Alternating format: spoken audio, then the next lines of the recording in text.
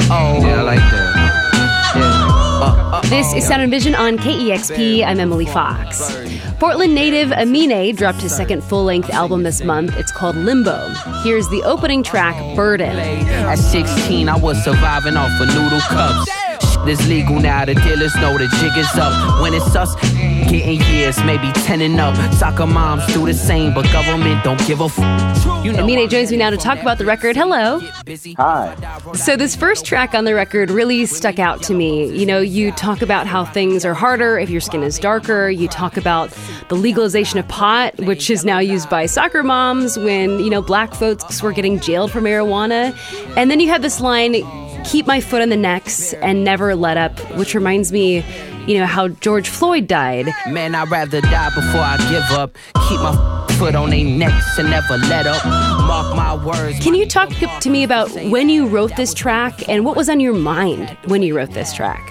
Honestly, I wrote this track about a year and a half ago. So the fact that it even relates to the times we live in now is kind of self-explanatory, right? Like, this has been kind of going on for years. So for me, it wasn't like me trying to speak to the times that we live in right now, like everything that's been going on with George Floyd, etc., but more so to just Black lives in general. So that's always been a struggle, especially growing up as a Black kid in Portland, Oregon.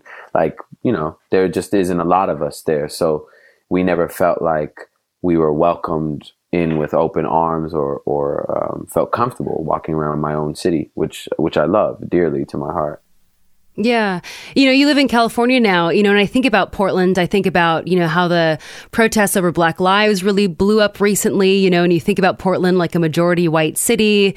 You know, some say it's the whitest, you know, large city in America. And then also you think about just like Oregon in general, like when it was a territory, like there were laws on the books that banned Black folks from living there or owning land or businesses, you know, like this like deep seated, you know, like to like the big founding days of Oregon. Yeah. And you know, when you're saying like just not feeling welcome there, like how so? Like how did you not feel welcome in that city? And I know, you know, there's so much to that and there's so much background, but can you talk a little bit more about how you didn't feel welcome in Portland?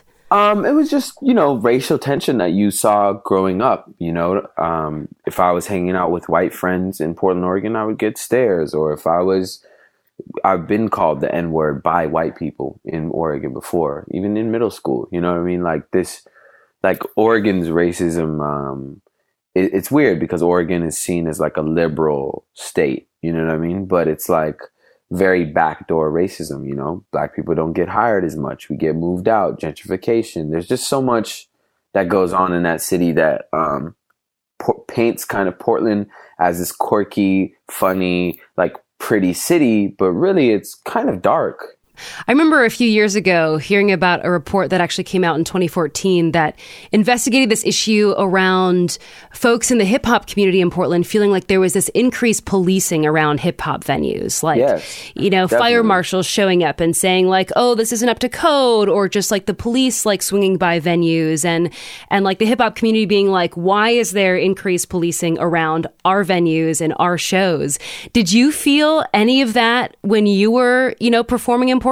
Yeah, I felt it a lot. I mean, I personally didn't get the shows I wanted to perform at. They wouldn't even book me as an upcoming artist because hip hop just wasn't appreciated in that city. You know what I mean? So I really like depended on the internet because I couldn't perform in my own city. They were only letting like indie or rock bands perform, and hip hop was seen as like a negative thing, or if they did book you, they would sabotage it with fire marshals or cops just showing up early or shutting something down. It was 2014. I remember there was such a huge spike of like hip hop shows in Portland getting shut down. So that to me, it's self-explanatory. You know what I mean?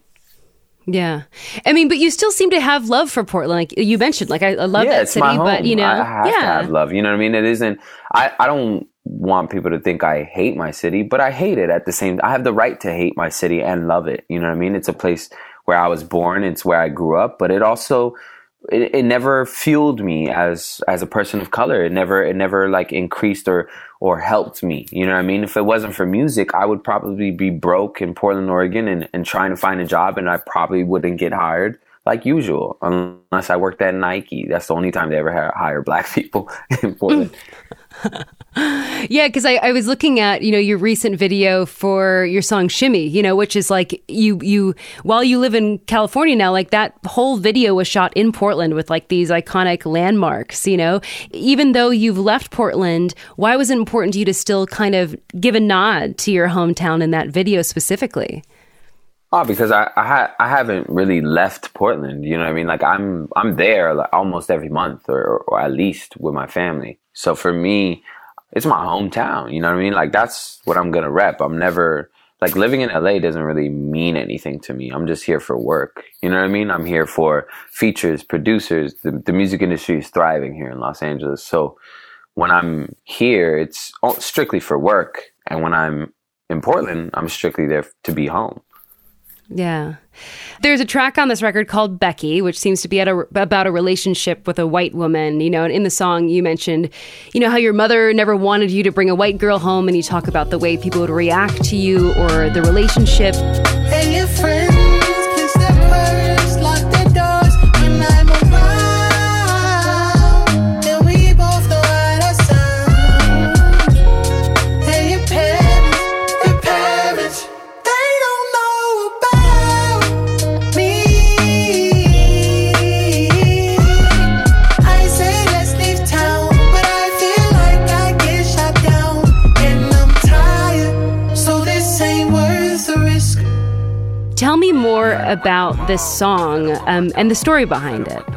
Yeah, I mean, I think the story has a misconception as soon as you hear those words or see, especially the title of the song, because Becky is like the common phrase for your problematic white girl. You know what I mean? And for me, I titled it that because that's what it felt like growing up in Portland in middle school, especially in middle school when I was kind of naive and didn't really see race as a thing. I was a child, so when I liked the white girl, I didn't think it was wrong. I didn't think anything of it.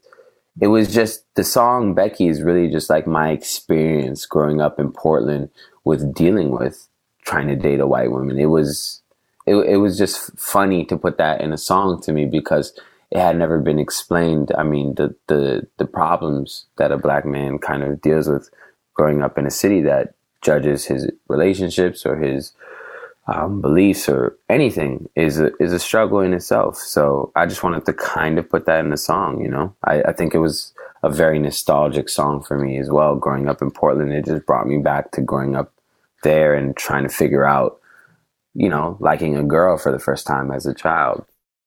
So you also wrote about your mom on this record. Your parents are Ethiopian and Eritrean immigrants. And in this song, you talk about how your mom worked the graveyard shift at the post office. 20 plus years at the post office. You was working graveyard shifts for the both of us. You deserve a long vacation, a standing ovation. And shout out Miss McCullough for the genius notation. Can you describe who your mom is and how she impacted you just as a human?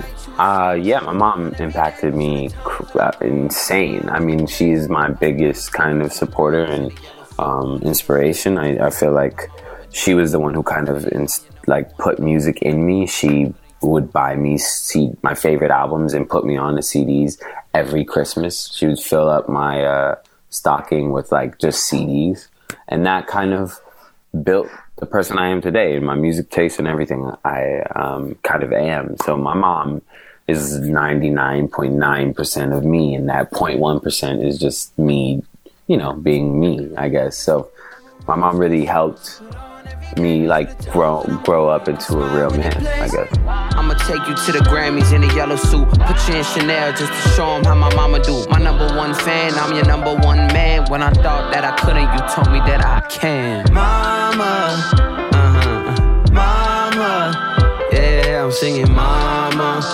Oh yeah, that's my mama. KEXP's tagline is "Where the Music Matters." And I'm curious for you, why do you think music matters? And this could be just for you personally or for society. I think music really matters to me because it carries this kind of like bond and in relationships that keep people together. Really, it can, when you play that one song at the wedding and everyone stands up and dances, or when you're sharing a headphone next to your best friend on a bus ride, music is like the soundtrack to your life. You know what I mean? If I had to make a soundtrack to my life, I could pick my favorite songs ever. And music just, to me, I don't know, defines who we are as people and helps us kind of carry relationships for years to come, whether that's music that you hand down to your kids or show your kids, or music that you carry with you and your friends. I think that's why music matters. Beautifully said. So I want to go out on a song, but I want you to choose the song we go out on, a song that you really love on this record, or really love the backstory of the song. I think one of my favorite songs is Woodlawn on Limbo. That, to me, is one of my favorite songs just because it's a very, very energetic, like super fun beat and song. But the title Woodlawn and the neighborhood I'm talking about in that song has a way, way deeper meaning behind it. It's a Black neighborhood that I grew up in that is now super gentrified and just like torn apart. And a lot of people kind of carry the Woodlawn Park with them and from Portland, especially if you're Black and grew up there, because it meant a lot. It was where we grew up, where we hung out, where we used to play basketball, where we had our first fight, etc. So to me, that song has a way deeper meaning. I've been speaking with Aminé. His latest full-length album, Limbo, was released earlier this month. Aminé, thank you so much for talking today. Thank you so much. Appreciate you. Came a long way from that Woodlawn Park. Now young Aminé push to start. Mr. Yellow Man got himself a little jam in my fetty in Japan, cause I do this shit for Mark. Playing in my shit through the phone. He tell me keep my foot up on their necks for the throne. You ain't really on, tell all your nigga on. I tell him keep his head up and he set up when he home. Look, R.I.P. Kobe. R.I.P. Kobe. You was like a dad to a so I'm sad my had to get you tatted on me. I keep the that I trust by my side, cause everybody want a piece of the pie. There's a Buffy the body in every city, and Sabi be the hobby, so baby get in the ride. That was Sound and Vision. Please take a moment to subscribe, rate, and review this podcast. And if you have the means, please consider giving a one-time $20 donation at kexp.org/sound. Thanks so much for listening.